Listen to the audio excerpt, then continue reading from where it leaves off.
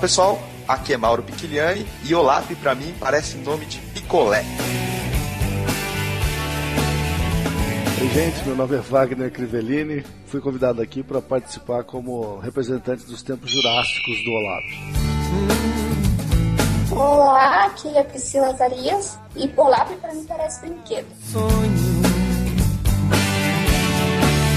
Nesse podcast vamos falar sobre OLAP, uma tecnologia muito interessante relacionada com análises e também relacionada com a parte de visualização de dados. De novo, o trio original, eu, Mauro Piquiliani, o Wagner Crivellini e a Priscila. Nesse podcast a gente vai falar sobre essa tecnologia OLAP. De todo mundo aqui, quem fez mais sucesso foi a Priscila, ainda bem que ela está de volta. Tava meio desaparecido, agora que tô me organizando. Então é isso aí, pessoal. Vamos falar sobre OLAP logo após a leitura de e-mails. Nem penso em contar os nossos segredos.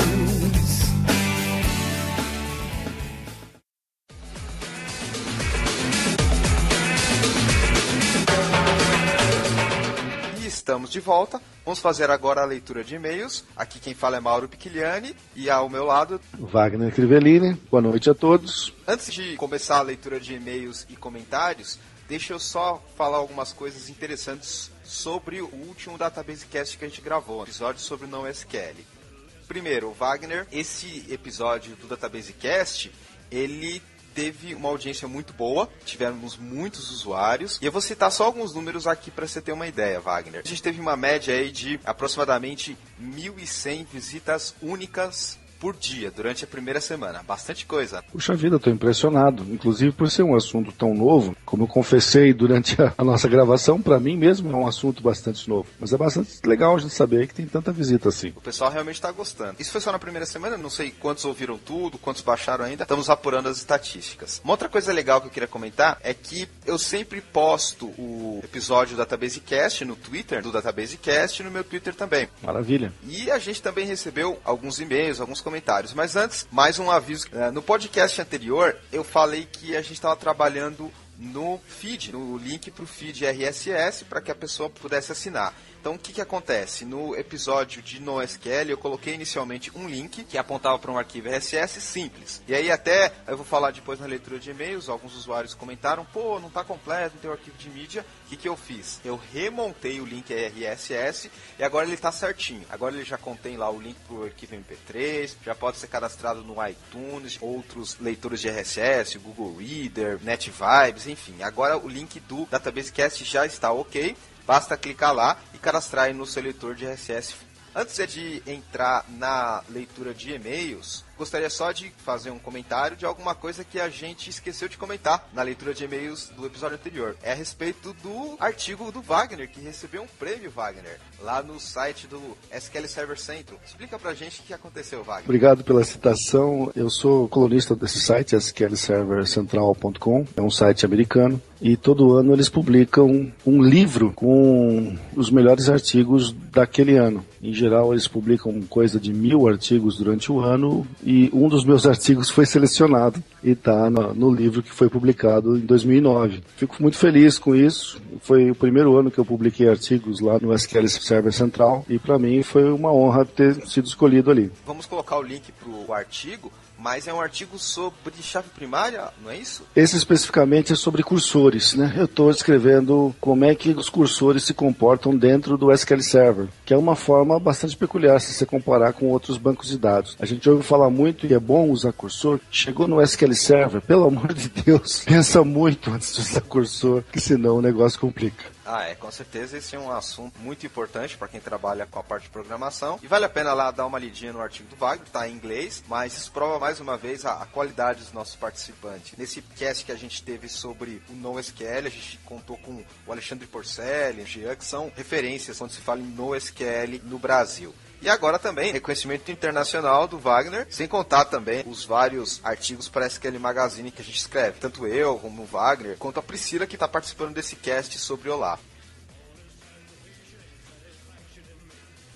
Vamos agora fazer a leitura de e-mails. Wagner, o que você separou aí de e-mail pra gente? Que a gente recebeu no e-mail databasecast@gmail.com. Também temos a conta no Twitter, @databasecast. Antes de mais nada, gostaria de agradecer ao pessoal que anda escrevendo para nós. Temos recebido bastante feedback aí da turma, né? Eu não gosto de falar palavra em inglês, mas às vezes escapo. E esse retorno é bastante gratificante para nós. Um dos e-mails que eu separei aqui é do Rodrigo Bossini. Ele escreve: Olá pessoal, escutei o podcast sobre data mining, gostei bastante. Sou aluno de mestrado na USP de São Paulo, né? E estou começando a estudar o assunto, pois estou juntamente com uma professora trabalhando para desenvolver conteúdo de curso à distância sobre data mining dentro do projeto da UAB. Gostaria de saber se vocês podem me sugerir um livro sobre o assunto para principiantes. Também gostaria de sugerir um assunto para um próximo podcast: certificações. E daí ele conta que ele pretende prestar um exame inicial aqui da Oracle para certificação, e ele adiciona, né? Gostaria que vocês falassem sobre o assunto, não necessariamente sobre um único fabricante. É uma excelente sugestão, Mauro. Acho que a gente podia avaliar bem isso aqui. Opa, com certeza, aqui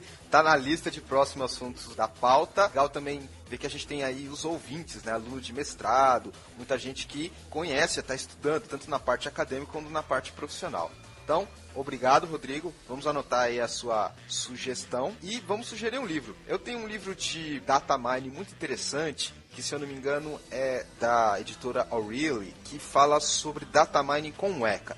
Eu vou colocar o link aí junto com esse episódio do podcast, mas é um livro bem interessante e prático. Talvez você não encontre em português, mas enfim, é um livro bem legal e bem prático. Você tem algum livro para sugerir para ele sobre mineração de dados? Como eu já comentei durante a nossa gravação, eu não sou especialista em data mining, eu sou um curioso a respeito. E há uns anos atrás, quando começamos a falar de data mining, eu fui fazer uma pesquisa na Amazon e acabei comprando um livro que chama Mastering Data Mining, traduzindo a arte e a ciência do CRM. Eu achei um livro bem interessante, escrito por Michael Berry e Gordon Linoff, porque apesar de ele dizer que é se tornando mestre em data mining, na realidade ele traz uma série de conceitos, uma série de ideias, diz como esse negócio funciona. E para quem está começando a entender um pouco do assunto de data mining, repetindo mais uma vez o nome do livro, é Mastering Data Mining, da Wiley & Sons. Depois eu publico também um link para esse aqui, para o pessoal dar uma olhada. Então fica aí a dica para o Rodrigo, que pediu livros sobre data mining. Vamos lá, Wagner, o que mais você separou aí pra gente nos e-mails? O segundo e-mail, o do Thales Robson, eu espero que algumas pessoas concordem com eles, outras vão falar que o cara é meio doido, mas tudo bem. Ele escreve aqui pra nós: Olá, amigos, primeiramente gostaria de parabenizá-los pelo Database Cast. Esse último episódio sobre NoSQL foi muito interessante. Também gostaria de parabenizar em especial o Mauro e o Wagner, muito obrigado, que conduzem os episódios com desenvoltura, simplicidade, bom humor. Nossa, rapaz, comecei a ficar metido agora. Se banco de dados fosse um esporte, vocês certamente seriam uma dupla titular de comentaristas. Muito agradecido. Opa, é isso aí, esse é o espírito. Que bom que o pessoal está gostando. Pois é. Depois ele comenta que ele se interessa pelo assunto de banco de dados e a carreira de banco de dados, comentando inclusive que, além do desafio, né, de aprender a tecnologia, tem também o seu retorno financeiro. E eu acho que a gente tem sempre que considerar, quando escolhe uma profissão, tem que considerar as duas coisas. Tem que trabalhar no que gosta, mas também tem que ganhar um trocadinho, porque vai fazer falta na tua vida. Mais uma vez, obrigado, Thales, pelo incentivo, e continue ligado no Database Cast, que a gente vai ter ainda muito conteúdo para vocês. Bom, vamos falar agora sobre alguns comentários. Inicialmente, o post do Database Cast teve essa questão que eu falei sobre o feed. Os usuários reclamaram que o feed estava incompleto. Aí eu passei para a Rina Noronha, que é do eMasters, e ela colocou lá o feed e agora está certinho. Mas eu separei um comentário muito interessante do Fábio Teles, que é uma pessoa muito forte na comunidade do Postgres no Brasil. Ele fala aqui: senhores, parabéns pelo podcast. Confesso que o assunto é delicado e foi bem trabalhado. Muito bom mesmo. Gostaria de lembrar que o Postgres já possui uma extensão chamada HStore a partir da versão 8.2. Para a versão 9.0, que está saindo do forno, fizeram muitas melhorias no HStore, que nada mais é do que uma estrutura de armazenamento do tipo chave-valor. Bom, ele comentou aqui que existe uma opção interessante, que não tem uma demanda de NoSQL tão gritante, mas para quem quer aproveitar alguns benefícios da tecnologia. Então aí, o Fábio Teles colocou um comentário interessante, ele colocou aqui, finalizando: para quem trabalha com buscas textuais, o Postgres também possui um índice do tipo GIN, que tem um ganho de desempenho absurdo em relação ao tradicional B-Tree. Então, obrigado aí pelo comentário. Teve também um comentário aqui do Maicon Wellington Cândido. Ele disse: é bom saber que temos pessoal dedicado nesse assunto tão importante, tão cheio de dúvidas que é o NoSQL. Obrigado, Maicon. E também teve alguns comentários que o pessoal não gostou. Teve um comentário aqui anônimo, falou que tem algum problema de tempo de duração, também algumas questões com a pronúncia do inglês. Bom, quanto a isso a gente vai procurar melhorar, não é, Wagner? A gente está começando ainda, estamos agora no 4º episódio, mas agradecemos todos os incentivos e também as críticas e vamos melhorar um pouquinho por vez. Olha, para o colega anônimo, eu concordo que inglês é uma necessidade e a gente está se policiando para que o negócio seja bem feito. Agora também não vamos ficar com muito preciosismo, vamos falar bem português também antes de falar bem uma segunda língua. Mudando um pouco do foco, eu tive a oportunidade de conversar pessoalmente com o Fábio Teles no último congresso de Postgres. Acho que ele nem vai lembrar de mim, até batemos um papo aí fora das reuniões, mas esse sim é um showman, o cara faz uma palestra muito interessante. Também tive a oportunidade de conversar com o Fábio Teles, realmente vale a pena. É uma personalidade aqui muito importante na comunidade de PostgreSQL e quem sabe um dia ele participa aqui do DatabaseCast também. Olha, acho que seria uma grande pessoa para agregar aqui nas nossas conversas. Como eu falei, as palestras que eu vi dele no congresso foram muito interessantes, além de bem-humoradas. Eu participei desse congresso como um ouvinte, porque Postgres eu nunca tinha trabalhado na minha vida e fui convidado pela revista SQL Magazine para representá-los lá e fazer um artigo sobre esse congresso. E fiquei muito impressionado com a qualidade do povo que participa da comunidade de Postgres. Um negócio muito interessante isso. Bom, já que a gente está falando sobre congressos e palestras, queria apenas anunciar aqui que eu vou dar uma palestra num congresso chamado WordPress Summit, 25 de setembro, aqui em São Paulo, e eu fui convidado a dar uma palestra. Vai ser bem interessante, convido a todos que puderem participar, vai ter um link aí para esse evento junto com esse episódio do DatabaseCast. Bom, vamos falar sobre o OLAP? Eu, você e a Priscila? Vamos embora. Ficou bem legal esse cast, mais uma vez reunindo o trio original do DatabaseCast.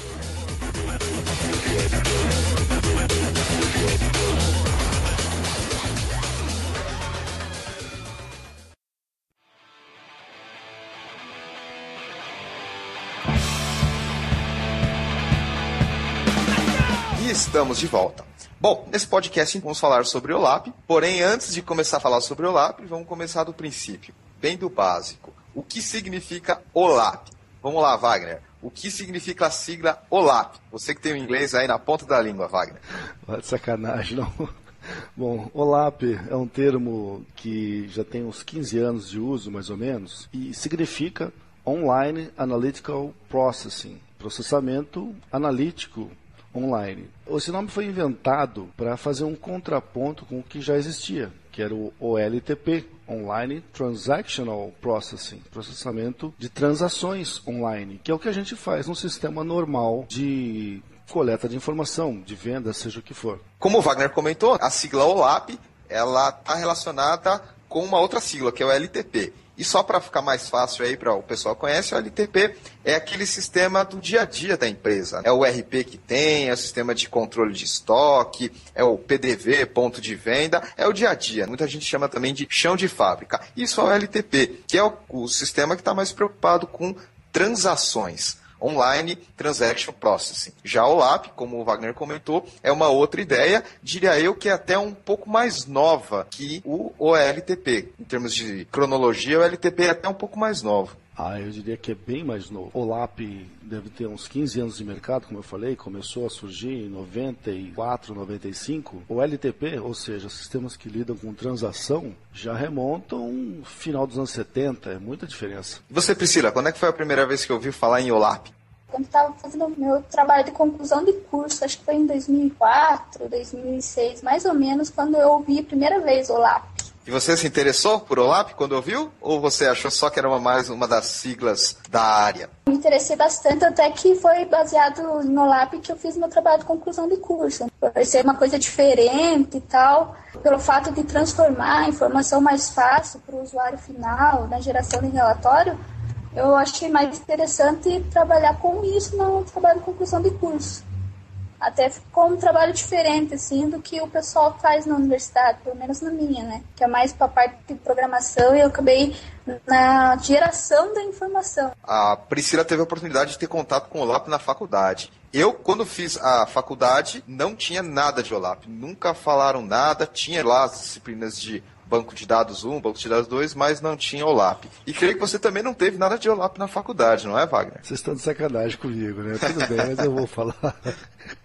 Eu fiz faculdade nos anos 80 e eu estou com 43 anos agora, e na época não existia nada. Eu comecei a trabalhar com EIS, que é um precursor do OLAP, acho que até nós vamos falar disso depois, por volta de 93. Quando a gente mostrava alguma aplicaçãozinha de EIS para um usuário, o cara já achava maravilhoso. Quando apareceu o OLAP, então, meu Deus do céu, as coisas foram multiplicadas por 1000. Ah, é verdade. O Wagner citou aí a sigla do EIS, Enterprise Information Systems, que está relacionado com isso também. Mas como assim? Como está relacionado? Vamos começar falando um conceito um pouco mais abrangente para explicar para vocês que estão nos ouvindo como é que é essa tecnologia.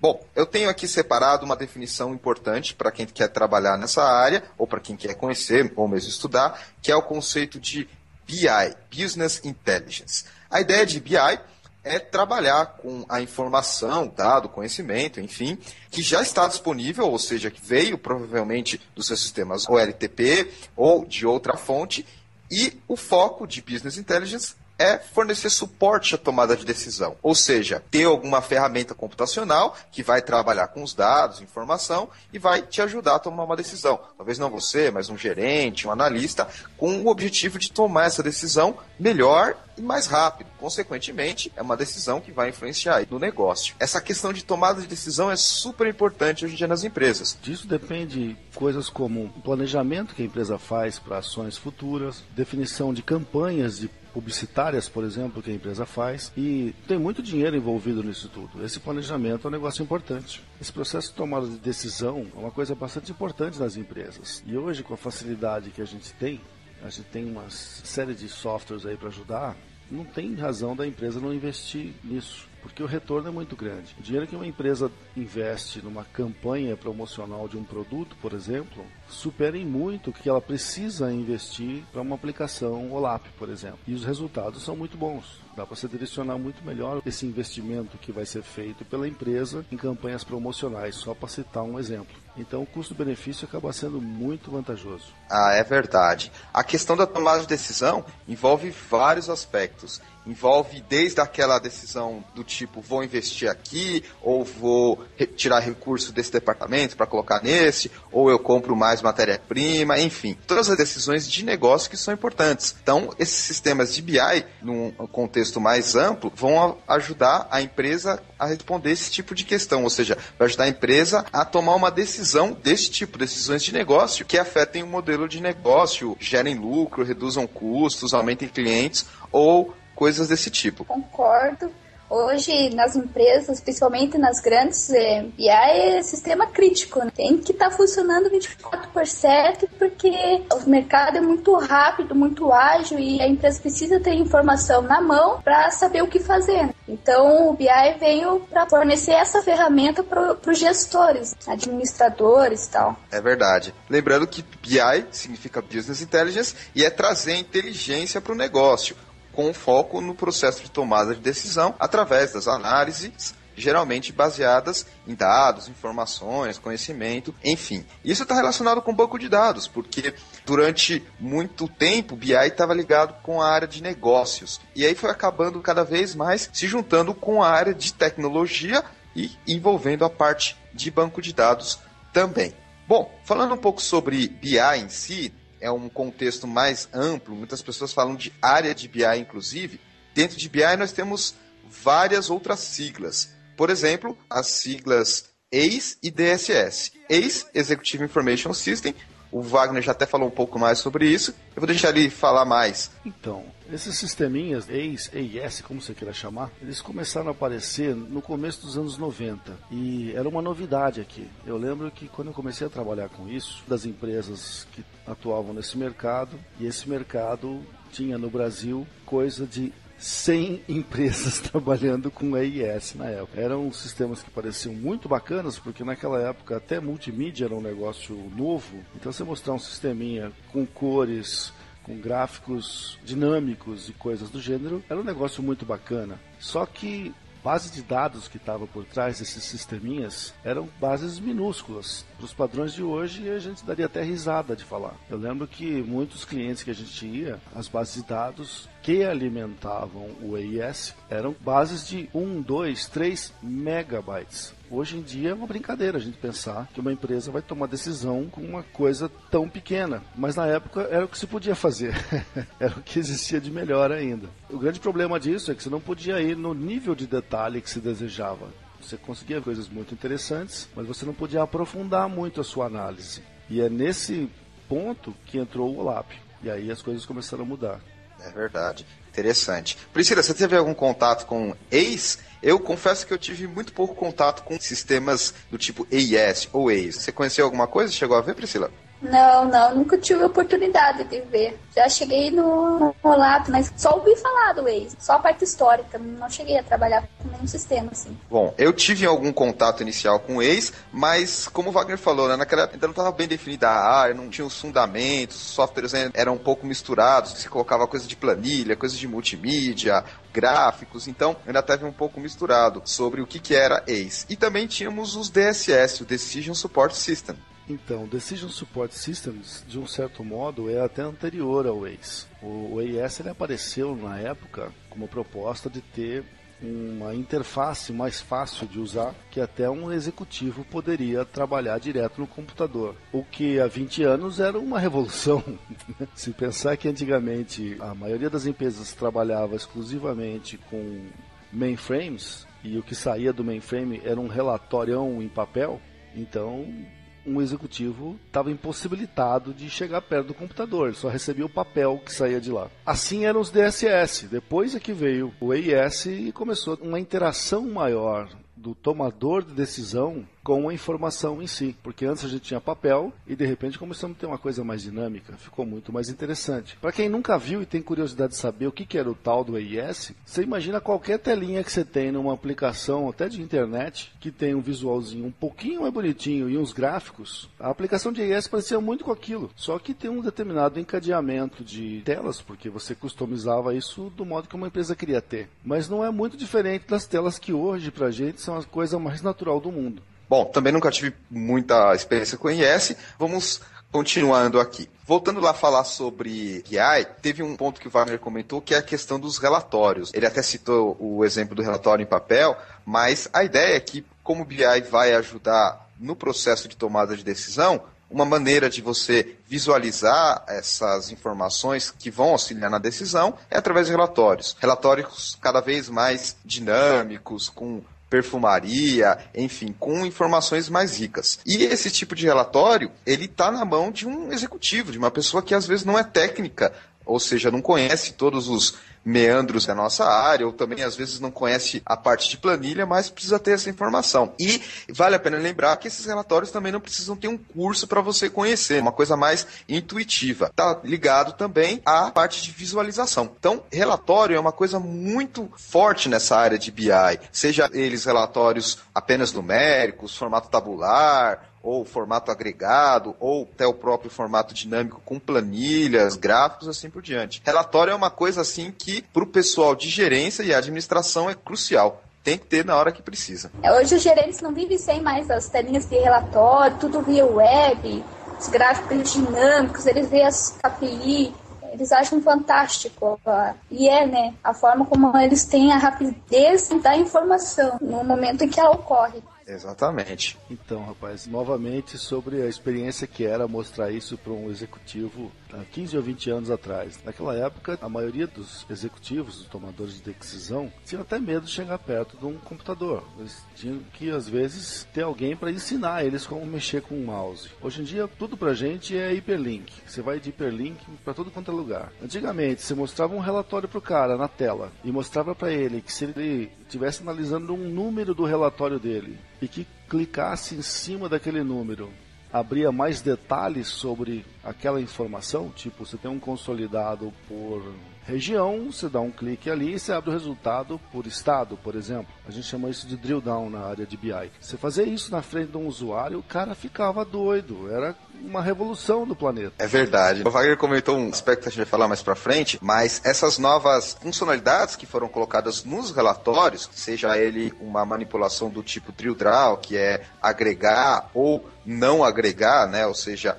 navegar aí em termos de manipulação de dados para somar, ter a média, enfim, é algo que realmente faz o olho brilhar, principalmente do gerente, que quer ver a informação necessária, ele não quer ficar se preocupando com informação que não é importante, ou seja, que é desnecessária naquele momento da análise. Eu já tive a oportunidade de que o Wagner comentou, de ver as pessoas usando essas funcionalidades dinâmicas de relatórios que as ferramentas de BI fornecem, por exemplo, drill down, drill up, que é justamente agregar ou não agregar, e as pessoas ficaram maravilhosas, porque isso é uma evolução em termos do que se tinha antes. A primeira vez foi com o Excel conectado, assim, aquela tabela dinâmica, eu mostrei que dava para puxar os campinhos, tava, meu Deus, isso é muito bom, então fazer assim, a possibilidade das informações que ele podia gerar ali, puxar assim num campinho, num lugar na planilha, foi bem legal, assim. Principalmente quando você está em contato direto com um gestor, ele começa a ver as facilidades que ele vai ter ao conseguir a informação, que ele começa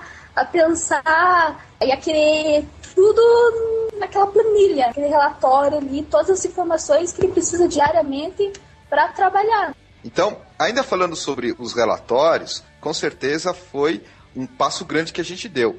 Mas é importante lembrar que os relatórios, eles estão relacionados às necessidades dos usuários, dos gestores, dos analistas, do executivo. A partir deles que a gente deve começar a montar o nosso projeto de BI e fazer o que o processo de software tradicional manda, estipular os requisitos, fazer a especificação. Ou seja, quando a gente vai começar a montar um processo de BI, ainda antes de modelar, escolher tecnologia, ou seja, bem cedo, a gente tem que analisar os relatórios e ver que tipo de informação e como essa informação, de onde ela vem, etc., vai auxiliar o processo de decisão dos gestores. É muito importante começar pelos relatórios, ou pela necessidade deles, quando a gente está bem no comecinho do projeto de BI. Perfeito. Concordo plenamente, cara. Nesses anos todos que eu trabalhei com BI, eu vi várias vezes conversa com um gerente de TI ou alguém responsável por TI dizer: não, fica tranquilo, eu sei o que o usuário final precisa. Cara, não é por aí. Uma vez que você fez a modelagem do banco que vai ter sua aplicação OLAP, para você mudar aquilo, dá trabalho. Como qualquer sistema daria trabalho. Então, um pouquinho de humildade nessa hora ajuda terrivelmente no sucesso do projeto. É verdade. Uma coisa que eu acho importante, um contato com o usuário ou o gestor que está ajudando a montar o projeto, é também dar uma controlada no gestor, né? Que eles animam e às vezes a informação que ele está pedindo não vai ter relevância para ele no final.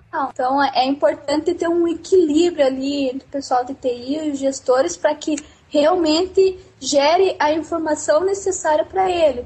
Porque o usuário, quando está descrevendo o processo dele, às vezes acaba fantasiando um pouco e tem que dar uma segurada neles. Essas questões de relatórios, requisitos, escopo estão intimamente ligadas com processos de software, porque afinal de contas o projeto de BI é um processo de desenvolvimento. Talvez não um processo de desenvolvimento que você comece do zero ou com umas certas tecnologias que você utilizaria num software mais comum de se encontrar ou num website, mas enfim, está envolvido toda aquela parte teórica. Para continuar na parte de relatórios, eu vou colocar 3 tipos de relatórios que são relacionados com isso que a gente está falando de BI.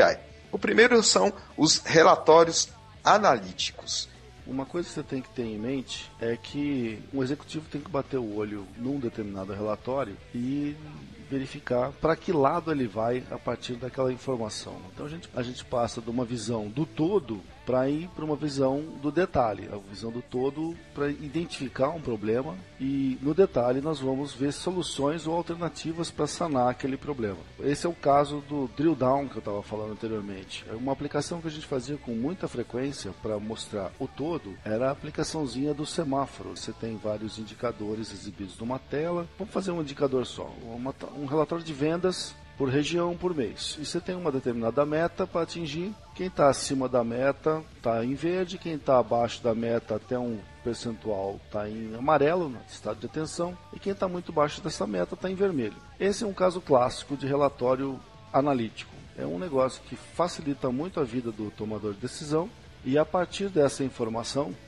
ele pode ir buscar razões para explicar o sucesso ou o fracasso de um determinado resultado. Os relatórios analíticos têm essas características. O Wagner até citou aí a utilização de gráficos, ou seja, não mais apenas números e texto num relatório, com mais informações visuais, talvez um semáforo ou um controle especial. Isso também tem a ver com alguma coisa que a Priscila falou, que é o uso de KPIs, não é, Priscila? Os KPIs são indicadores de negócio, né? São chaves que são determinadas pelo usuário que quer controlar. Que nem o Wagner comentou ali, porcentagem de vendas.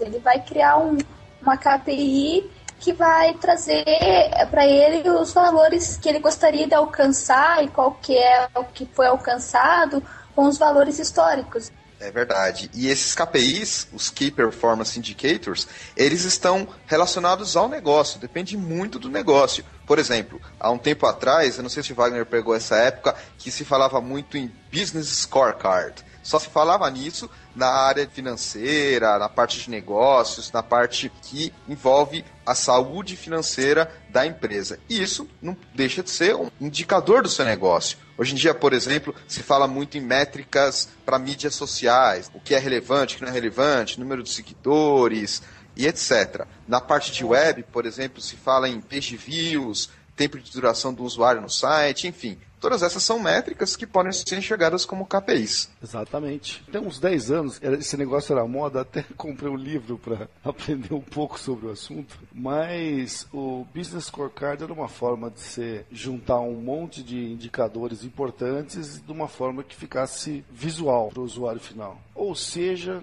simplificando, é meio que um dashboard com umas métricas mais importantes ali. Pelo menos essa forma simplificada que eu gosto de ver o negócio. E essas métricas, elas são definidas pelos próprios usuários, que novamente, nesse caso, já são usuários que conhecem mais do negócio. Às vezes é o controller da empresa, às vezes é o diretor financeiro, às vezes é o chefe do departamento de marketing. Não são mais aqueles usuários que, digamos assim, têm a experiência só de digitação. Não, são usuários mais envolvidos no negócio, que sabem o que é importante analisar no negócio. Como eu falei, você tem aí a parte de marketing, a parte financeira, a parte de vendas, no exemplo que o Wagner citou. E esses KPIs, eles dependem de um especialista no domínio para dizer. A gente pode até conhecer alguns, mas não tem jeito, precisa ter um especialista no domínio. Por exemplo, quando eu escrevo um dos artigos sobre o OLAP, que estava relacionado à área de telefonia, uma métrica importante, um KPI era TML, tempo médio de ligação. E eu não tinha a menor ideia disso, mas para os especialistas no domínio, essa é uma métrica que eles falam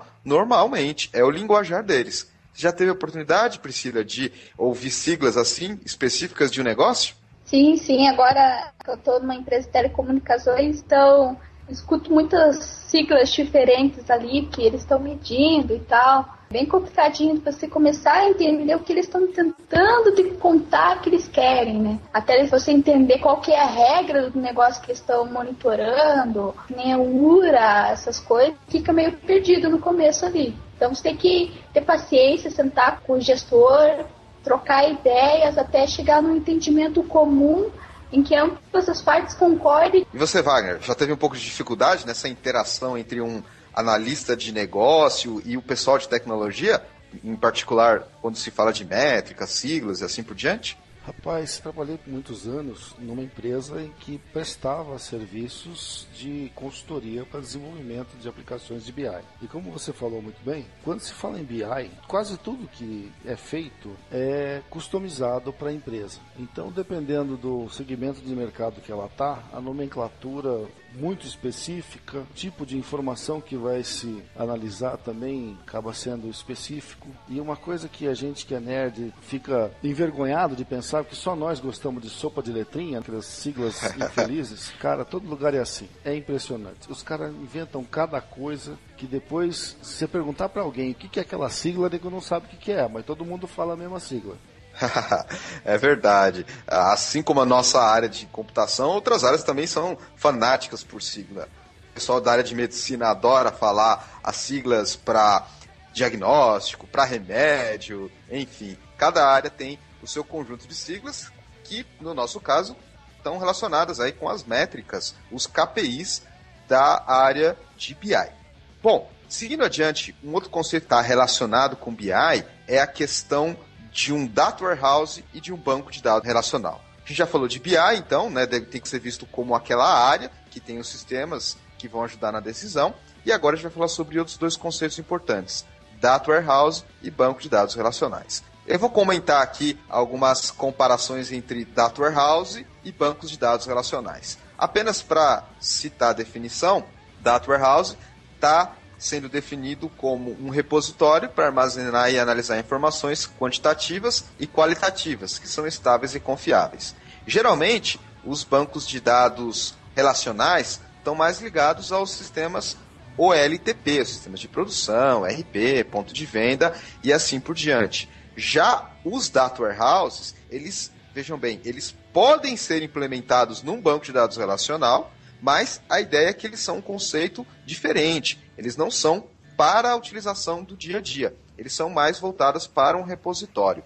Então, isso é um conceito que muita gente confunde. Data warehouse e banco de dados relacional.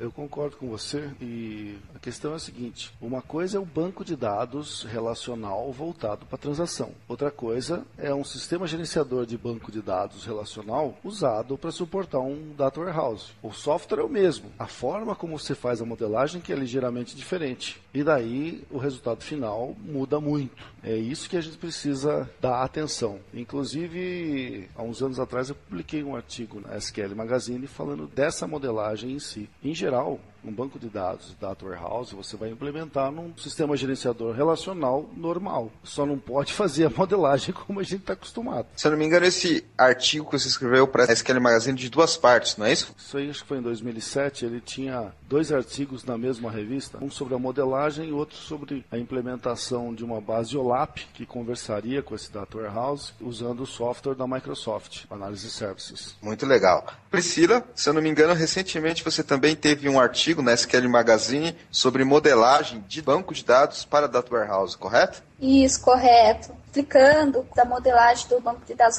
relacionais, né?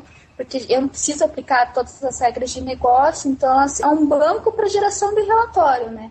Então o pessoal tem que tomar um cuidadinho ali para modelagem ali e simplificar, porque eu acho que a diferença entre o relacional é que ele simplifica na geração do relatório, né? Ele deixa a informação mais clara para o usuário final, que é o objetivo. Lembrando que eu também escrevi algum artigo para SQL Magazine, provavelmente relacionado ao modelo para Data Warehouse, se eu não me engano agora foi para a área de logística, mas enfim, nós três aqui já temos um pouco de experiência nessa área. Bom, seguindo em diante, eu vou comentar a comparação entre um Data Warehouse e um banco de dados relacional. Um banco de dados relacional está mais relacionado ao suporte de atividades, enquanto que um Data Warehouse está mais relacionado ao planejamento. Um banco de dados relacional se foca nos detalhes, na informação mais específica. Já o Data Warehouse está relacionado com a agregação, em particular a agregação de alto nível. Banco de dados relacional relacionado à aplicação específica, ou seja, um RP, um sistema de ponto de vendas, controle de estoque, um sistema para reembolso. Já o banco de dados para o Data Warehouse relacionado com a agregação de dados, e não o específico. O Data Warehouse é um banco de dados focado em informação histórica através do tempo, enquanto o foco de um banco de dados OLTP é o momento, é o imediato, é o que está acontecendo agora. Mas outra característica que diferencia os dois é que no banco OLTP os dados são voláteis. Aconteceu agora e você pode até arquivar aquela informação depois, que não tem problema. E no Data Warehouse não, você precisa de informação histórica estável, tem que ficar lá dentro a história inteira para eu poder comparar o que acontece hoje e o que aconteceu ontem. E no OLTP nós temos uma aplicação que é muito rápida para buscar informações de detalhes E no Data Warehouse nós temos uma aplicação que é rápida para buscar agregações de informação, agregações de resultado. Então essas foram algumas diferenças e uma comparação entre os bancos de dados relacional e os Data Warehouse. Para quem está nos ouvindo agora, vou deixar um link de um artigo muito interessante que fala Data Mart não é igual a Data Warehouse. O nome do artigo está em inglês, é Data Mart does not equal Data Warehouse. E eu vou colocar o link para quem estiver ouvindo esse podcast, vai estar junto com o artigo. Eu separei um artigo que eu vi aqui no ittoolbox.com e é um artigo que está em inglês, mas a tradução aqui do título é 30 ideias para usar em OLAP. Eu recomendo esse link para o pessoal dar uma olhada e ver que tipo de aplicação dá para fazer em termos de negócio para usar as tecnologias de OLAP.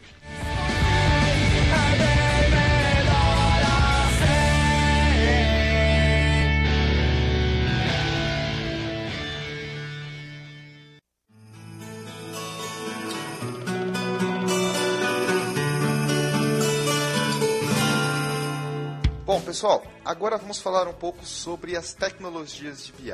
As tecnologias de BI geralmente estão envolvidas com o OLAP, como a gente já tinha falado, e atualmente elas estão cada vez mais juntas com os bancos de dados.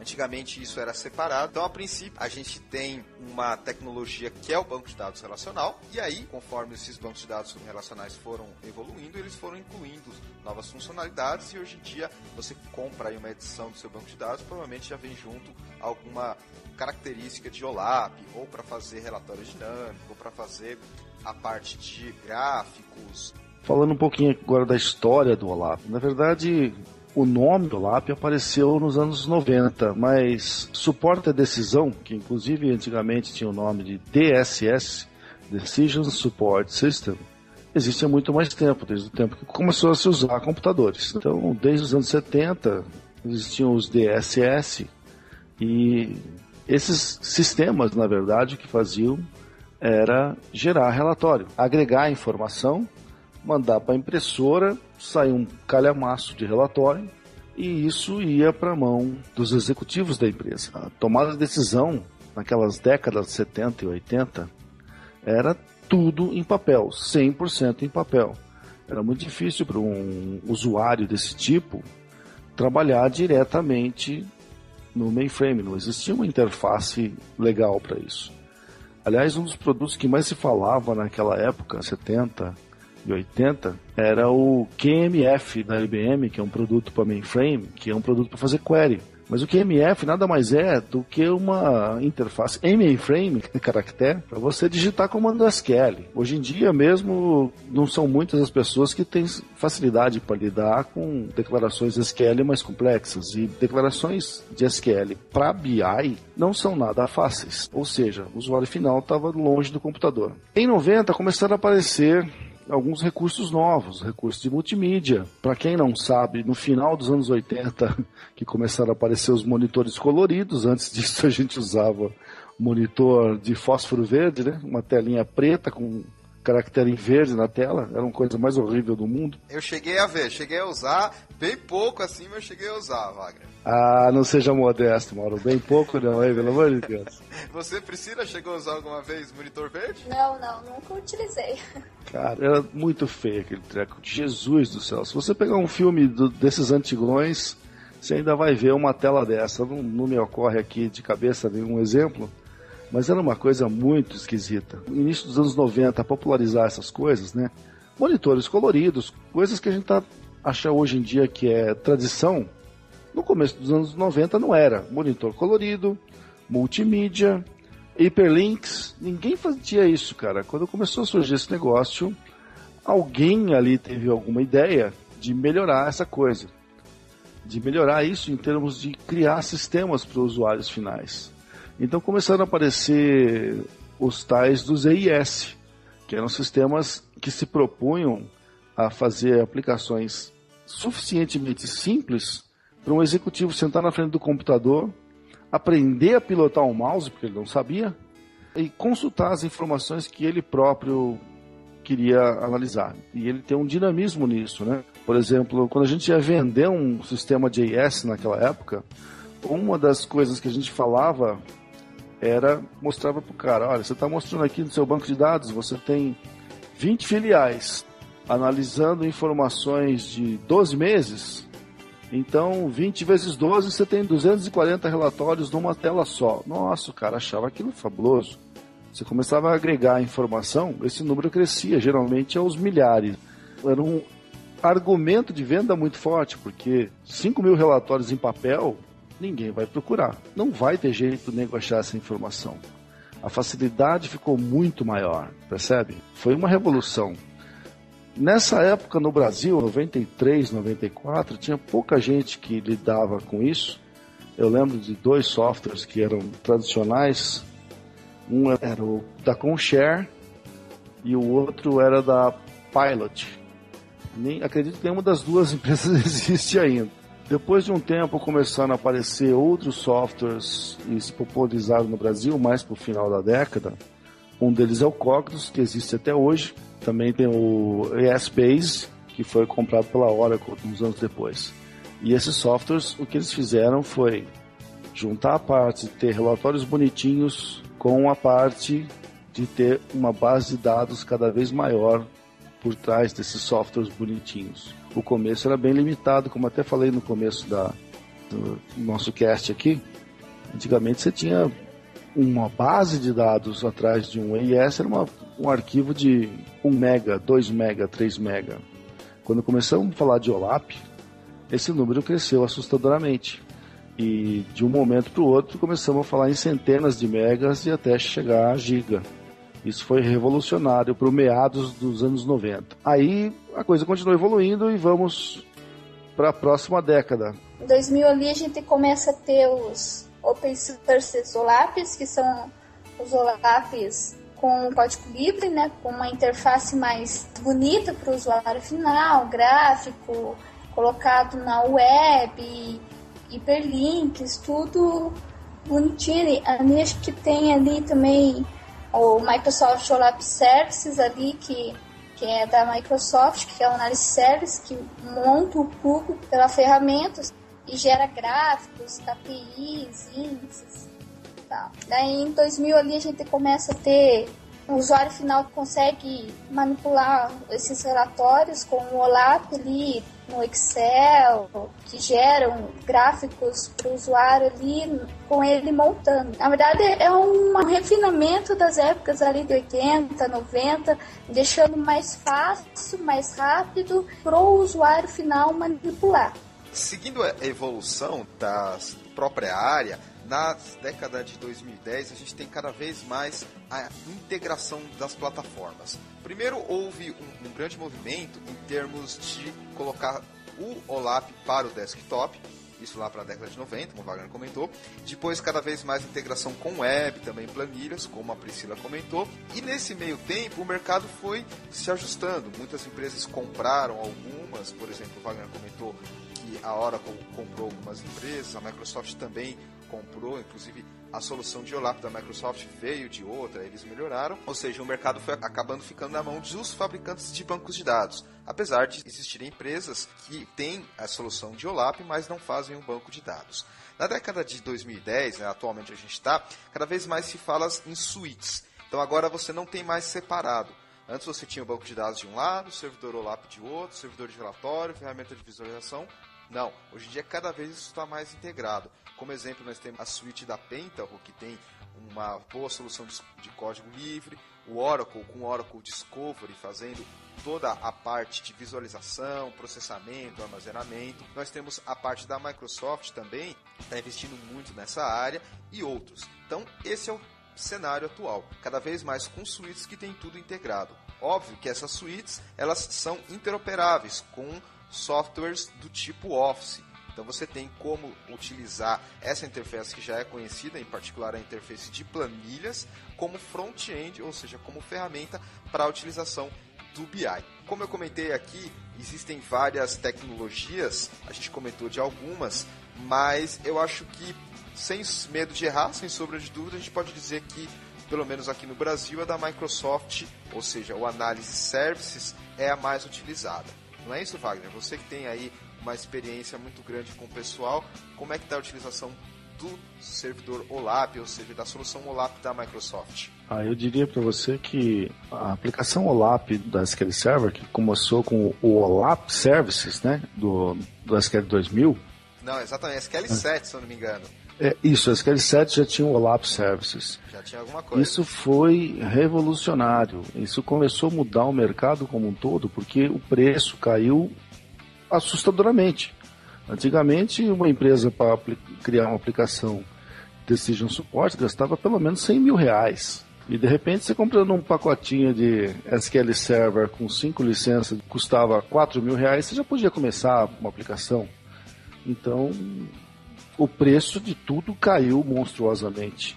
Ficou muito mais fácil para as empresas evoluírem nesse sentido. E daí, empresas de médio porte começaram a entrar na brincadeira. Departamentos de grandes empresas começaram a investir mais nessa área. E daí começou, inclusive, a surgir os softwares de código aberto, né, os softwares open source, e deslanchamos de vez na área do BI. Priscila, o seu primeiro contato com a tecnologia OLAP foi com o software da Microsoft? Foi.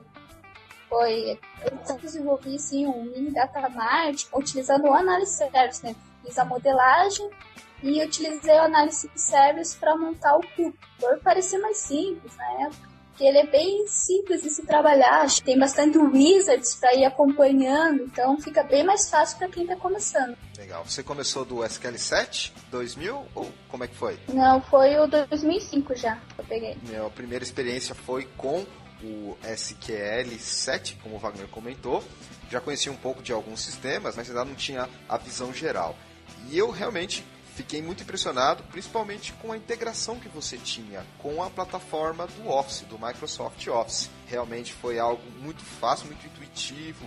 A Priscila comentou dos assistentes, como você coloca a integração no Excel com relatórios dinâmicos. Por enquanto não se falava muito em web. E aí foi evoluindo e teve a integração aí da plataforma da Microsoft com a parte web, com o Reporting Services. Mas vale a pena lembrar que nessa época, quando a Microsoft lançou a solução dela, outras empresas que já tinham no mercado, por exemplo, MicroStrategy, Cognos, eles tinham como acessar o servidor OLAP da Microsoft, que é o Analysis Service. Então existia uma integração. O mercado estava de olho aí para não ficar sempre isolado. Inclusive tinha uma estratégia aí de mercado para essas pequenas empresas, porque naquela época, né, final dos anos 90, as empresas que trabalhavam, ofereciam soluções de BI, softwares de BI, tinham softwares muito bons, mas eram empresas muito pequenas. Então a ideia era abrir, sabendo que a Microsoft ia entrar no mercado, a ideia era abrir e criar já uma integração com o que a Microsoft oferecia, até para abrir as portas para que a Microsoft comprasse a empresa, né? E no fim das contas, o que aconteceu? Cognos, por exemplo, foi comprada pela IBM, a Essbase, que eu citei antes, foi comprada pela Oracle, a outra também conhecida da época, Hyperion, comprada pela Oracle. A Microsoft comprou uma empresa de Israel, que acabou me fugindo o nome agora. Inclusive, para lançar o seu produto, a Microsoft nunca desenvolveu um produto lá, ela comprou uma empresa que já tinha tecnologia. E daí, com a sua capacidade mercadológica, revolucionou esse mercado. Uma coisa que eu gosto sempre de comentar é que algumas foram compradas, como você comentou, outras foram descontinuadas, mas eram muito boas, elas tinham muitos recursos interessantíssimos para você conectar lá com o seu datamart, independente da tecnologia. Apesar de a gente estar comentando aí dos big players, Microsoft, Oracle, IBM, existia uma certa interoperabilidade e dava para utilizá-las pelo menos como um front-end, ou seja, pelo menos para que o usuário consiga fazer os seus relatórios, suas visualizações, sem ter que desenvolver, ou seja, você tem que ficar montando um select para cada drill draw, para cada agregação que o usuário quer. Priscila, você já teve a oportunidade de usar alguma dessas ferramentas como front-end para a plataforma da Microsoft, ou mesmo desenvolver com elas, ou você sempre esteve aí no mundo da Microsoft? O que eu conheço mais é da Microsoft, né? O front-end que daí eu utilizei para o usuário foi o Excel, Report Services, que foi a ferramenta que eu utilizei como interface final, né? E a empresa também desenvolveu uma interface de aplicativo para o cliente, né? Que mais tarde foi comercializado isso. Então, eu sou bem mais focada na Microsoft. Assim, vi pouco de Oracle, achei interessante também a forma que é gerado os relatórios, como que é modelado, mas nunca tive a oportunidade de fazer mesmo, colocar a mão na massa, trabalhando assim com outras ferramentas. Isso é um ponto interessante que você comentou. A Microsoft, como ela tem aí essa solução integrada dela atualmente, o .NET, foram colocados componentes para se trabalhar com o OLAP, foram colocados recursos para o desenvolvedor começar a montar sua própria interface gráfica. Apesar de ter o Excel aí, existem outras interfaces que você pode montar, lá com seus relatórios dinâmicos, ou mesmo com a parte de geração de gráficos. A Priscila comentou rapidamente do Oracle, gostaria apenas de comentar um pouco sobre a experiência que eu tenho. O Oracle tem essa parte de BI dele, que chama-se Oracle Discovery. É muito interessante. Ela tem toda a parte de visualização junto com uma ferramenta desktop, mais associada aí com o Java. Em geral, o Oracle está muito amarrado com Java, em particular agora pela compra da Sun. E ela também tem uma parte muito interessante para a web, que está relacionada com aquela ideia de portais. A Oracle, quando começou com essa estratégia dela de internet, que veio lá com o Oracle 8i, o I era de internet, ela começou toda essa estrutura para você montar portais, portals, assim por diante, e ela colocou isso também no seu servidor Oracle Discovery.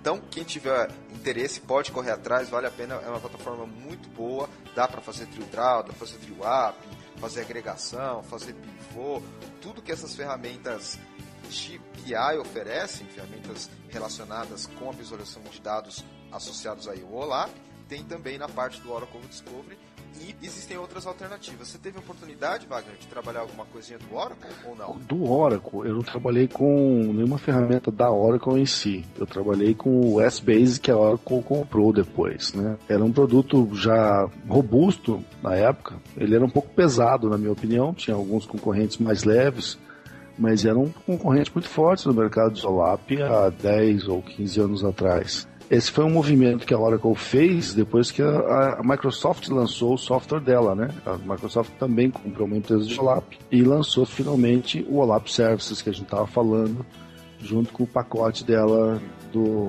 SQL 7, que foi lançado há muito tempo atrás. E a Oracle se mexeu, comprou a empresa dela e finalmente começou a ter o seu aplicativo OLAP. Isso acabou virando uma moda e todos os grandes, né?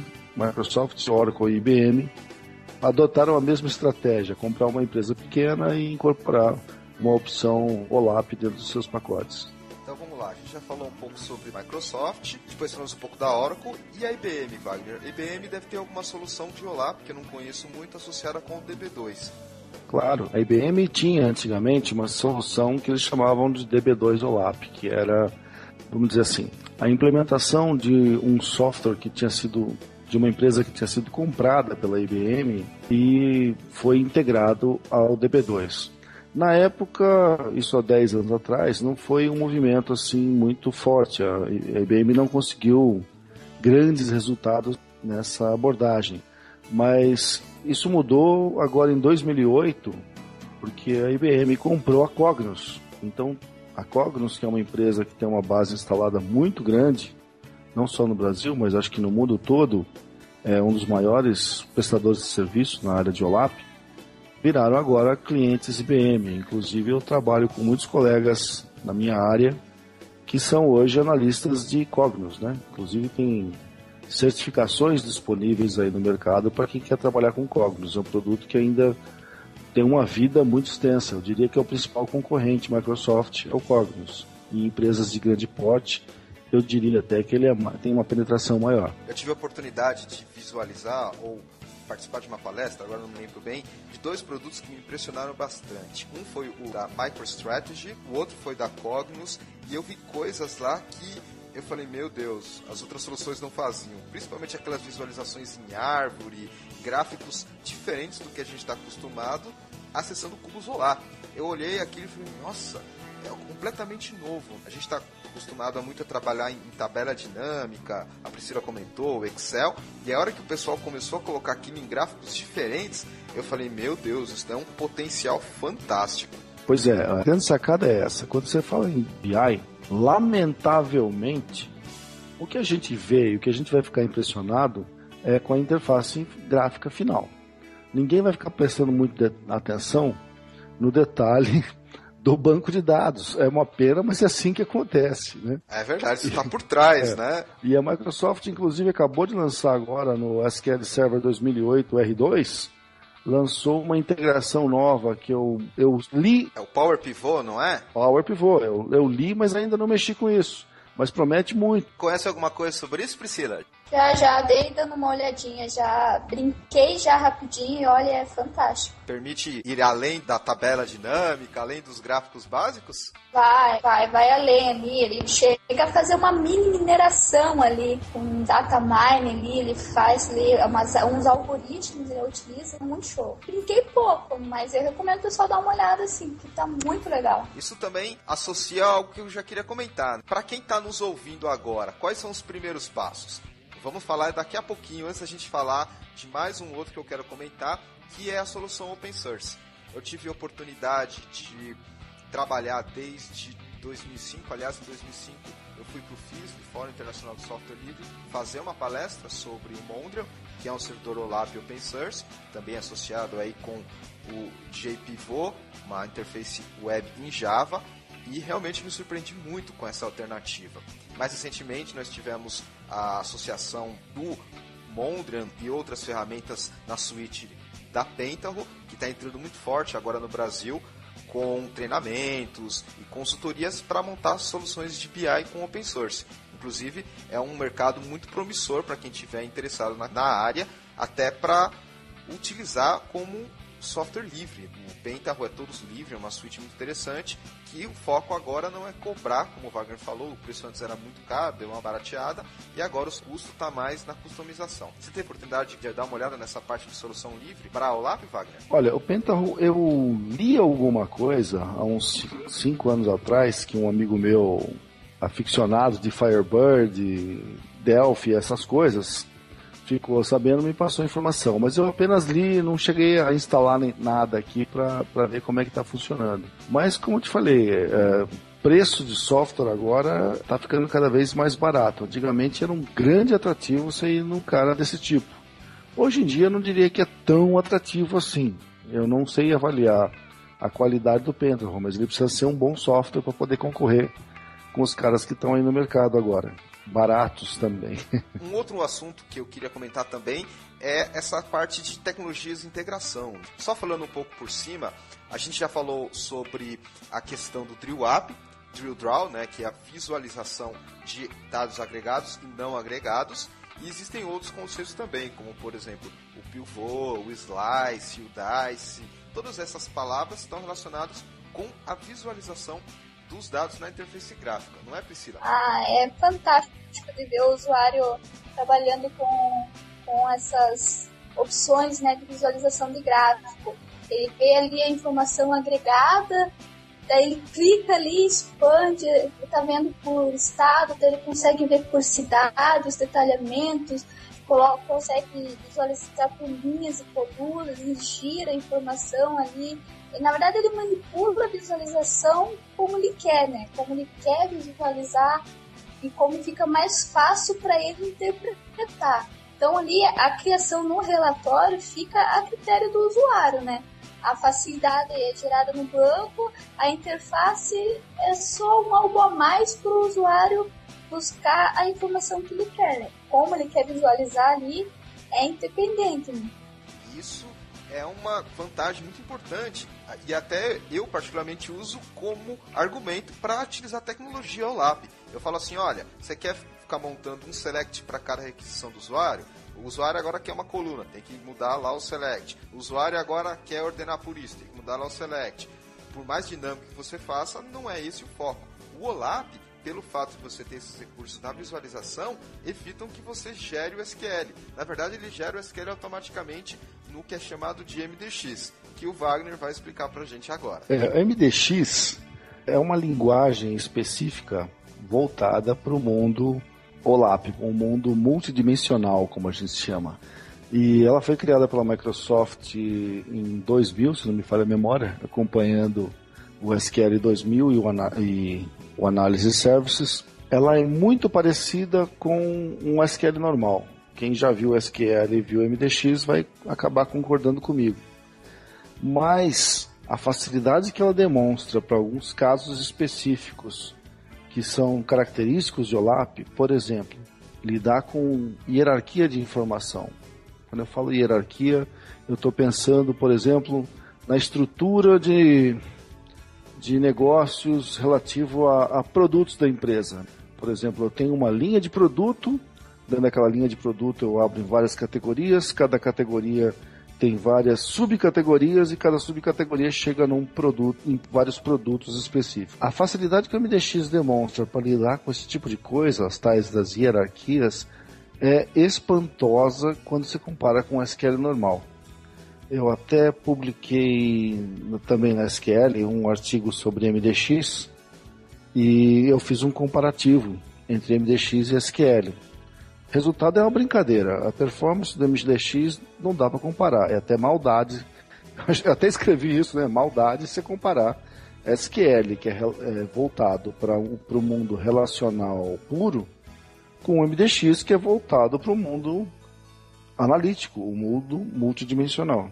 Lembrando que o MDX ele está trabalhando com um modelo multidimensional, onde você tem algo diferente de um modelo tradicional ou LTP. Por exemplo, você tem dimensões, você tem as suas medidas, você tem lá o seu modelo floco de neves, Snowflake, você tem o seu modelo estrela, coisas que você precisa fazer antes de começar efetivamente a liberar para os usuários e montar o MDX. É importante lembrar que o MDX não vai ser colocado na aplicação como um SQL. O SQL geralmente está envolvido com desenvolvimento, pode até colocar ele de forma dinâmica, dependendo do que o usuário selecionar, mas o MDX não. Ele é gerado automaticamente. Diria eu que são até raras as vezes que a gente tem que manipular o MDX diretamente. É verdade, né? Só se você for fazer muita customização, que aí sim você pode manipular os seus dados através da linguagem MDX.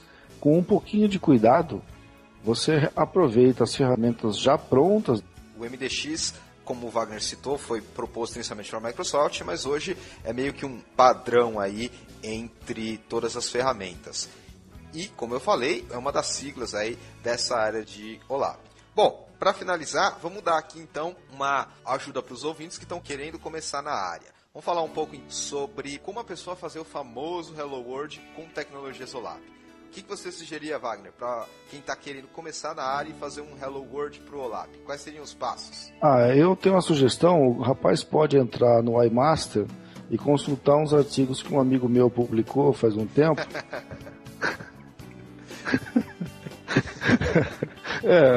Existe uma série de roteiros aí disponíveis na internet. O seu trabalho que está no iMasters também explica isso. O meu está em papel, foi publicado na SQL Magazine, também mostra. Existe um monte de coisa disponível na internet com esse tipo de informação.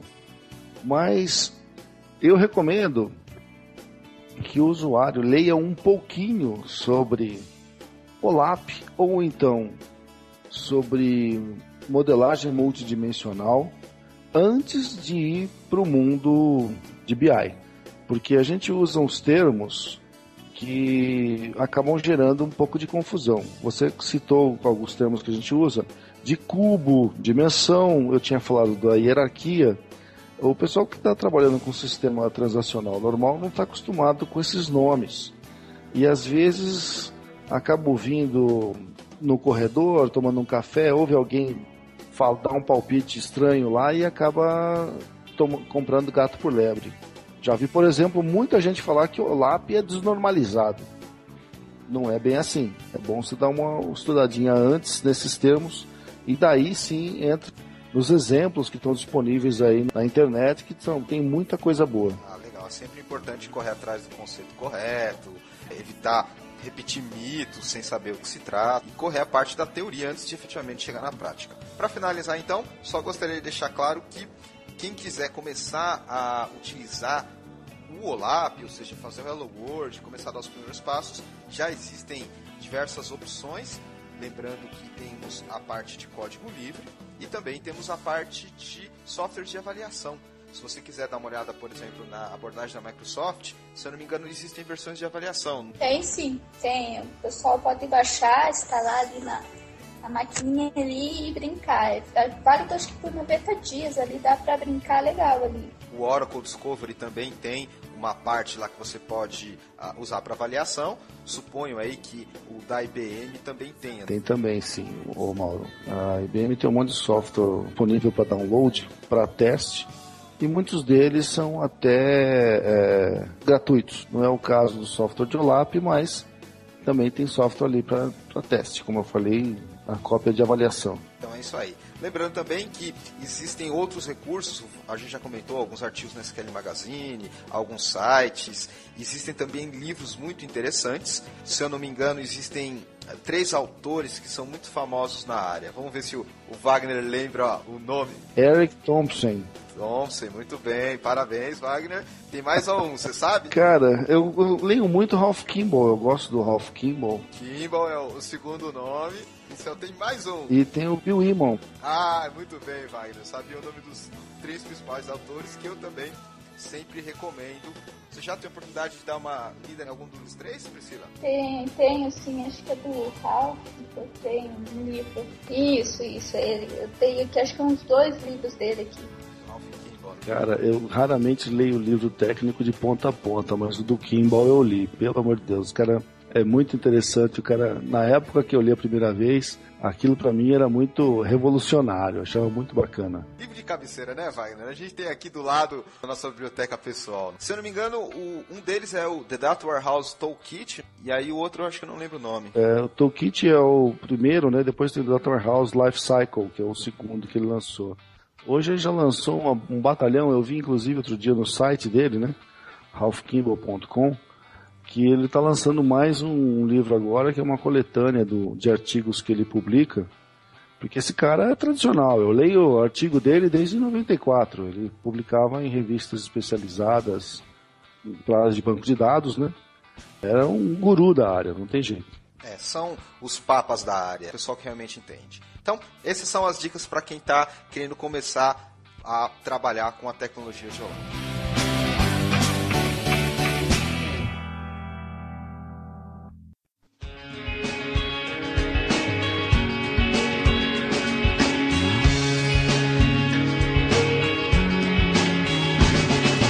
Bom, pessoal, vamos continuar aqui o Database Cast de OLAP, falando agora sobre alguns cases, sobre a aplicação prática da tecnologia OLAP.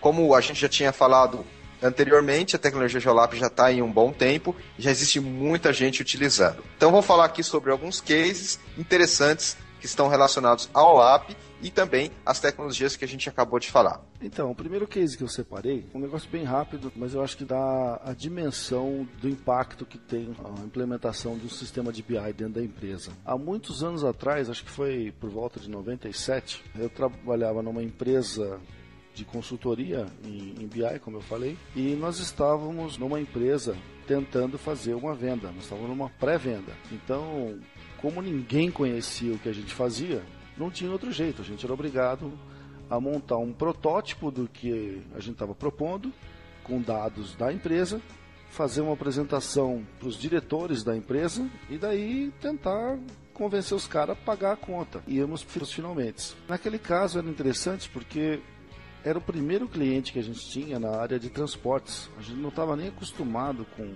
a nomenclatura que eles usavam, os PIs, né, que eram importantes na empresa. Era um pouco difícil para nós porque a gente ainda não tinha conhecimento do negócio. Mas a gente tinha que, de algum modo, justificar o investimento do cara, que não ia ser pequeno. Como eu falei antigamente, o dinheiro era meio pesado, aí, principalmente em termos de software. E nós fizemos um pequeno banco de dados com informação do cliente.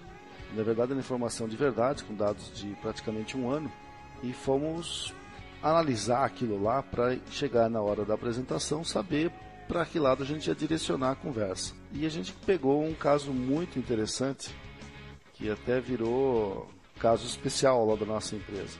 Nós fizemos uma regra de Pareto, que a gente chama, é uma análise de Pareto. A gente costuma chamar isso de regra 80-20, tipo 80% dos seus clientes fazem X% da sua receita E os 20 maiores fazem um número gigantesco da sua receita. É mais ou menos essa que é a ideia. O que nós vimos nessa pequena análise foi o seguinte: o mercado era bem pulverizado. Então, os 3 principais clientes da empresa não chegavam a fazer nem 10% do faturamento dela. Inclusive, o segundo maior cliente deles, que era uma montadora de automóveis, apresentava coisa de 2,5% das vendas deles. Quer dizer, gerava um bom negócio. Em termos de dinheiro, isso aí era uma montanha de dinheiro. Então mostramos para eles essa informação e na sequência mostramos o que a gente tinha guardado na manga, a mesma análise com relação a peso transportado, porque em matéria de transportadora, o principal custo aí no caso é o peso do material transportado. Esse cliente que representava 2,5% das vendas deles, representavam mais de 6,5% do custo deles, mais de 6,5% do total de quilos transportados pela empresa. Ou seja, podia ser um contrato gigante, mas não era rentável. Batemos muito nessa tecla durante a conversa, que foi uma reunião de 1h30 ou 2, com os diretores da empresa, e lógico que nós conseguimos fazer a venda, né? Porque naquele caso já conseguimos pegar uma informação importante como essa, o negócio bateu o martelo. Inclusive, se não me falha a memória, um dos diretores já tentava argumentar isso com os sócios deles, mas nunca ninguém chegou num consenso, nunca ninguém conseguiu provar aquilo que entre os 3 já era conhecido. E a gente chegou de fora já mostrando a informação e com isso conseguimos fazer a venda. Ah, que legal. Um exemplo bem prático de como você pode ajudar o suporte à decisão. Inclusive, comprovando um conhecimento que alguém já tinha. Um conhecimento provavelmente baseado na intuição ou algo assim que foi comprovado pelas ferramentas de OLAP. Exatamente o que acontecia. A gente aproveitou um pouquinho do conhecimento de tecnologia que a gente tinha e acabou até confirmando a intuição, né? O feeling de negócios que os executivos da empresa já tinham e tentavam mostrar para os demais. E não conseguiam, né? Porque não tinha números. Ah, bem legal esse case aí na área de transportes. Meu case aqui é para a área de monitoramento de alarmes, que foi que eu trabalhei. Então, qual que era o objetivo que os gestores estavam buscando? Era buscar a venda de cliente e falar, ó, em 15 minutos eu tenho uma viatura na tua casa se o alarme disparar. E eles não tinham essa informação pelo volume que geravam de alarmes diariamente, eram milhares de registros por dia. Então, não era uma análise muito fácil de ser feita.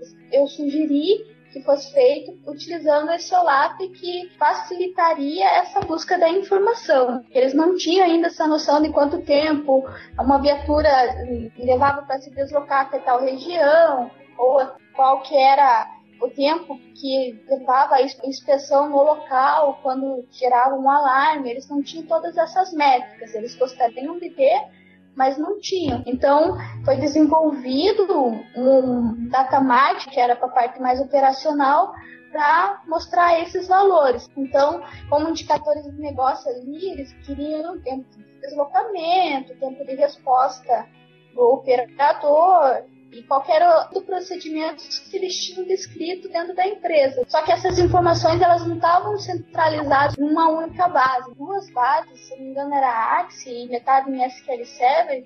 Então teve todo um processo de integração dessas informações num único local, conversão dessas informações que tinham algumas divergências, então tinha todo um processo de ETL, de carga de trabalho ali, para manter, deixar a informação consistentes e gerar esse KPI, que mais tarde ali foi criado ali, utilizando o Report Service, os relatórios que o gestor precisava para utilizar como venda para o cliente final dele. Um motivo mais de convencer o cliente ali através dessas estatísticas geradas. Interessante. E nesse case, Priscila, a visualização de dados que você comentou era mais na parte textual, por tabela dinâmica, ou eles tinham algum gráfico, uma visualização mais avançada? Tinha o gráfico ali que mostrava as linhas por hora, por dia, assim, qual que era, por exemplo, o horário que eles tinham mais alarme ali, era às 18 horas, que era quando os clientes deles estavam chegando nas casas. Então, eles já tinham esse conhecimento ali pela quantidade de viaturas se deslocando, mas eles não tinham essas duas tipos. Qual que era a minha quantidade final e quanto tempo eu utilizava nesse horário. Então, eles criaram os gráficos pelo Excel ali,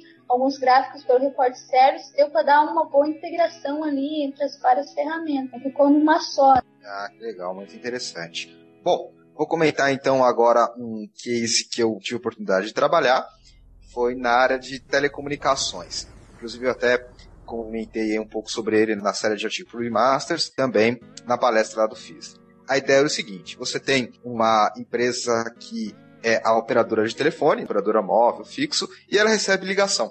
Essa ligação passa por ela, ou seja, tem um número de A, quem está ligando, um número de B, quem está recebendo. Existem informações do tipo a data, a hora de início da ligação e também a duração. E essa empresa que eu trabalhei prestando consultoria, ela não era operadora, ela estava associada com a operadora e ela tinha alguns serviços que tinham lá os seus números. E existia um volume muito grande de dados. Existiam dias lá que a gente tinha 10, 20, até 50 milhões de ligações por dia. Estava envolvido com chamada na mídia, anúncio e assim por diante. E como o volume de informações era muito grande, obviamente que por mais que a gente otimizasse instruções select, sistema, haviam certas operações e certas métricas que demoravam muito para calcular. E óbvio que essas métricas eram importantes, mas não tão importantes ao ponto de serem necessárias minuto a minuto. Então, eu desenvolvi, junto com outros profissionais, um projeto de BI, uma ferramenta para que as pessoas, em particular os gerentes, utilizassem aí os cubos de dados e visualizassem essas informações. A gente tem aí várias métricas, como eu comentei, tempo médio de ligação, métricas também relacionadas à quantidade de ligações com menos de 4 segundos, por exemplo, que não é contabilizada pela operadora, quantidade de ligações relacionadas a que estado liga mais para qual estado, qual é o horário. Tudo isso era muito útil para saber, por exemplo, o valor a ser cobrado da operadora, porque a operadora tem tarifas diferenciadas. Também a gente tinha informações sobre número de pré-pago, número de telefone fixo, informações relacionadas a qual estado, qual data, qual horário, qual a média de ligações, e também informações relacionadas a operadoras. Tal operadora está ligando para tal operadora, para números de tais operadoras e assim por diante. Esse case foi muito legal. Os gerentes que utilizaram perceberam que essa ferramenta era muito importante e chegaram até a mostrar para as operadoras, que se assustaram, porque elas não tinham nada parecido. E isso foi evoluindo de modo que a solução que era de OLAP para consulta de dados acabou se tornando uma ferramenta de monitoria. Então aí nós tivemos um início de um projeto de real-time OLAP, ou seja, OLAP ali, na hora que está acontecendo, você já atualiza as métricas e assim por diante. Como a Priscila até comentou e o Wagner frisou, é comum a gente ter um processo de ETL, às vezes é D-1, ou seja, informações do dia anterior, ou N-1, informações do mês anterior, porque para você cair lá no seu data warehouse, tem todo aquele processo que a gente já falou, bastante, inclusive até no podcast sobre mineração de dados, mas existem também informações de OLAP que às vezes caem em tempo real, que estão relacionadas à monitoria. No seu case, Priscila, você chegou a ter alguma coisa de tempo real? Ou foi só informação dia-1 ou alguma coisa assim? Como é que foi? Foi, mas dia-1. Eles trabalhavam com o passado, assim, não em tempo real. Eles gostariam de ser em tempo real, mas a princípio o projeto ficou com análise de um histórico, análise do dia anterior, mês anterior, semestre, para eles avaliarem. E você, Wagner, no seu case teve alguma coisa de tempo real? Ou você já teve um outro case com tempo real? Não, na realidade a gente sempre trabalhou com informação histórica. D-1, às vezes até você fazia uma atualização mais frequente da base durante o dia, mas nunca informação quente. Atualizou OLTP, atualizou o OLAP. Então esse foi um case muito interessante, aprendi muito, tive várias conversas com especialistas no domínio, tive que aprender telecomunicação e um monte de fatores relacionados, mas foi muito interessante, os usuários gostaram muito porque aquilo que a gente falou, são coisas que eles não tinham no sistema e coisas que os executivos não estavam acostumados a trabalhar com aquela informação. Geralmente eles pediam um relatório, demorava um tempão, ia para a engenharia da companhia telefônica e aí sim voltava para eles. E com aquilo eles tinham na mão coisas que realmente eram cruciais. para eles poderem ter argumento de venda, discutir investimento ou discutir novos produtos, que é justamente o suporte à decisão. Olha, como eu falei, eu trabalhei muito tempo com isso, fui em muitas empresas, em vários mercados diferentes. O legal é que a gente vai sempre aprendendo. Um caso interessante que a gente teve na nossa empresa lá, a gente teve um cliente da área farmacêutica, nosso primeiro cliente da área farmacêutica, que no fim a gente acabou ficando alguns anos trabalhando na área farmacêutica, que esse mercado trabalha muito com informação de análise. Mas o interessante é que, naquela época, 10 anos atrás, a gente estava meio que desbravando o mercado. Muitas vezes a gente tinha que catequizar o pessoal, ensinar como fazer e demonstrar a necessidade de fazer análise das informações referente ao histórico da empresa. E quando nós chegamos no mercado farmacêutico, que é um mercado muito rico e com profissionais muito qualificados, eles já tinham toda essa cultura. O que eles precisavam da gente era da tecnologia para fazer tudo aquilo funcionar do jeito que eles precisavam. Uma coisa que me surpreendeu, na época a gente não conhecia, é que o mercado farmacêutico compra muita informação de institutos de pesquisa de mercado, então eles têm informação dos principais produtos concorrentes deles. Então nós começamos a aprender sobre umas métricas novas, por exemplo, crescimento do mercado do seu produto em relação ao crescimento do mercado como um todo, porque você sabia quanto vendeu o seu concorrente. Isso para nós era uma novidade, a gente ficou muito surpreso quando começamos a trabalhar com eles e foi um caso de sucesso. A gente trabalhou muitos anos nas empresas farmacêuticas, tivemos alguns clientes muito importantes e o negócio era muito usado lá dentro, inclusive por toda a força de vendas que eles tinham. Bem legal. Bom, deixa eu comentar mais um case também, que eu não estive envolvido diretamente, mas eu acho bem interessante e vale a pena comentar. O Wagner comentou aí sobre empresas de pesquisa, vulgo Ibope, ou outras, Datafolha, enfim.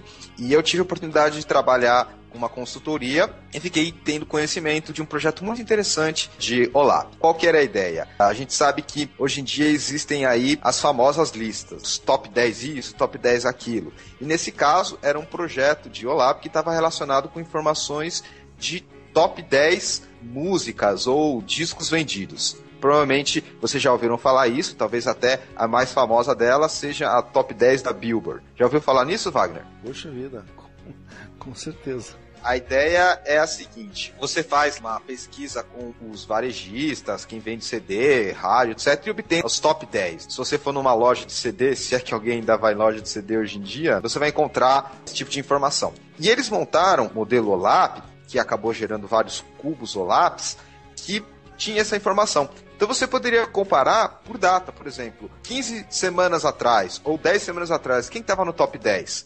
E essa pessoa que estava no top 10, qual era o estilo da música dela?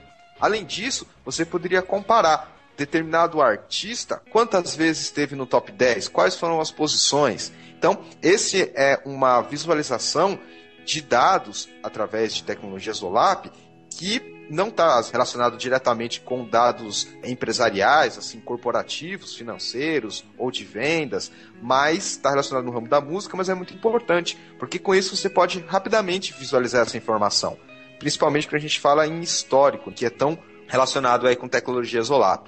Isso abre um gancho para falar sobre algo que eu gostaria de comentar antes da gente terminar o podcast, que é justamente as possibilidades de OLAP. Quantas vezes a gente não visualiza um site que tem algumas estatísticas e a gente fala, pô, mas devia ter um filtro por data, um filtro por categoria. Isso pode ser auxiliado com as tecnologias OLAP. Quantas vezes, Wagner, você já não entrou num site que tem algumas estatísticas, seja lá de qual tipo, e falou, putz, aqui uma ferramenta de OLAP caía super bem? Você sabe que o grande problema de trabalhar com isso é que você começa a ter uma imaginação fantástica, inclusive para dar trabalho para os outros, porque ideia sempre tem. Tem umas coisas muito bacanas que dá para você pegar a informação. Não seria difícil umas estatísticas interessantes. Mas como eu falei, se a gente começar a dar pitaco no site de todo mundo, no fim vão começar a achar que você é o mala, em vez de estar querendo ajudar, está atrapalhando. A gente não precisa dar pitaco, a gente tem que precisar da consultoria. Ó, a gente faz para você. Eu tento também, viu? Não tem problema não. E aí quem sabe ser comprado por uma Microsoft, uma Oracle da vida. Puxa vida, sonho de consumo.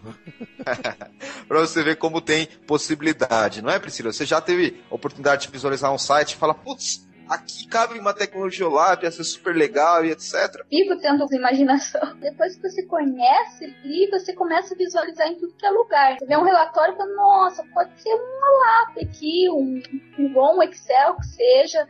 Então, tudo que eu posso jogar para o usuário final, para visualizar em OLAP, eu jogo. Que eu posso fazer, mas eu vivo dando pitaco no programa dos outros, vivo. A gente pega um senso crítico porque a gente sabe que as ferramentas possuem a tecnologia.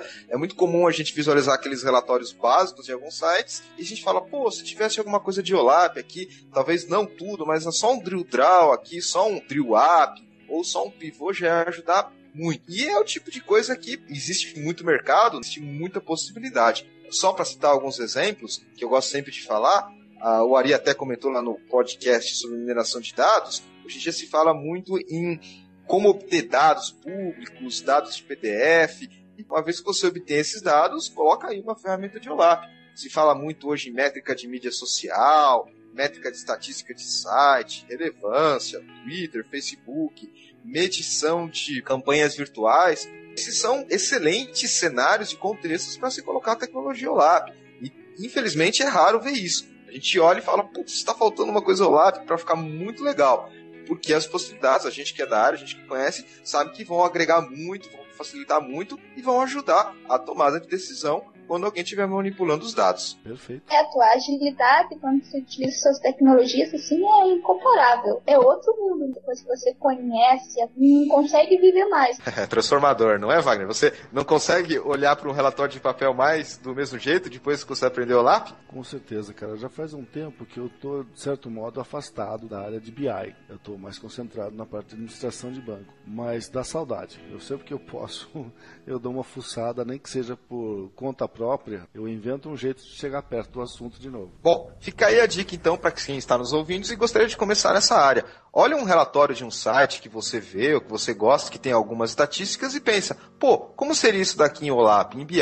E você tem aí um projeto muito interessante. Com certeza BI é uma área que está em grande expansão no Brasil, em particular com essas novas tecnologias que a gente citou no cast e que pouca gente conhece. Então, corre atrás que você vai ter muito mercado, muita oportunidade para quem realmente conhece e quer trabalhar com isso. Para finalizar, comentários finais, Wagner? Eu acho o seguinte, hoje em dia, quem está estudando ou quem já acabou de se formar há pouco tempo, não deve ter visto grandes coisas de BI na faculdade. Se viu alguma coisa por cima. Mas eu recomendo que você dê uma bela olhada. Esse é um mercado grande, existem muitas empresas que trabalham com esse tipo de tecnologia e existem muitas prestadoras de serviços que estão sempre contratando para esse tipo de função. Então, até para nível de carreira, dá uma pensada com carinho nisso e se qualifica, pelo menos, com conhecimento técnico sobre o assunto. Vai te ajudar bastante. Priscila, considerações finais? Complementando ali o que o Wagner falou, realmente o que o mercado mais busca aí são profissionais que conhecem as tecnologias, modelagens. Hoje a empresa busca a agregação de valor, então é importante o profissional que está saindo agora correr atrás, a informação está aí, não é algo complexo, mas também tem que tomar um cuidado ali na hora da análise, de conversas com os gestores para alinhar bem o que se busca. Eu acho que é o principal ali para começar a desenvolver um bom trabalho na área de BI. Com isso a gente termina mais um cast, mais uma vez agradecendo a presença do Wagner e da Priscila, nosso trio original. É isso aí, pessoal. Um grande abraço e até a próxima. Tchau, tchau, pessoal. Foi um prazer e até a próxima. Bom, agradeço quem teve paciência de nos ouvir por tanto tempo e até breve. Espero que logo a gente esteja de volta.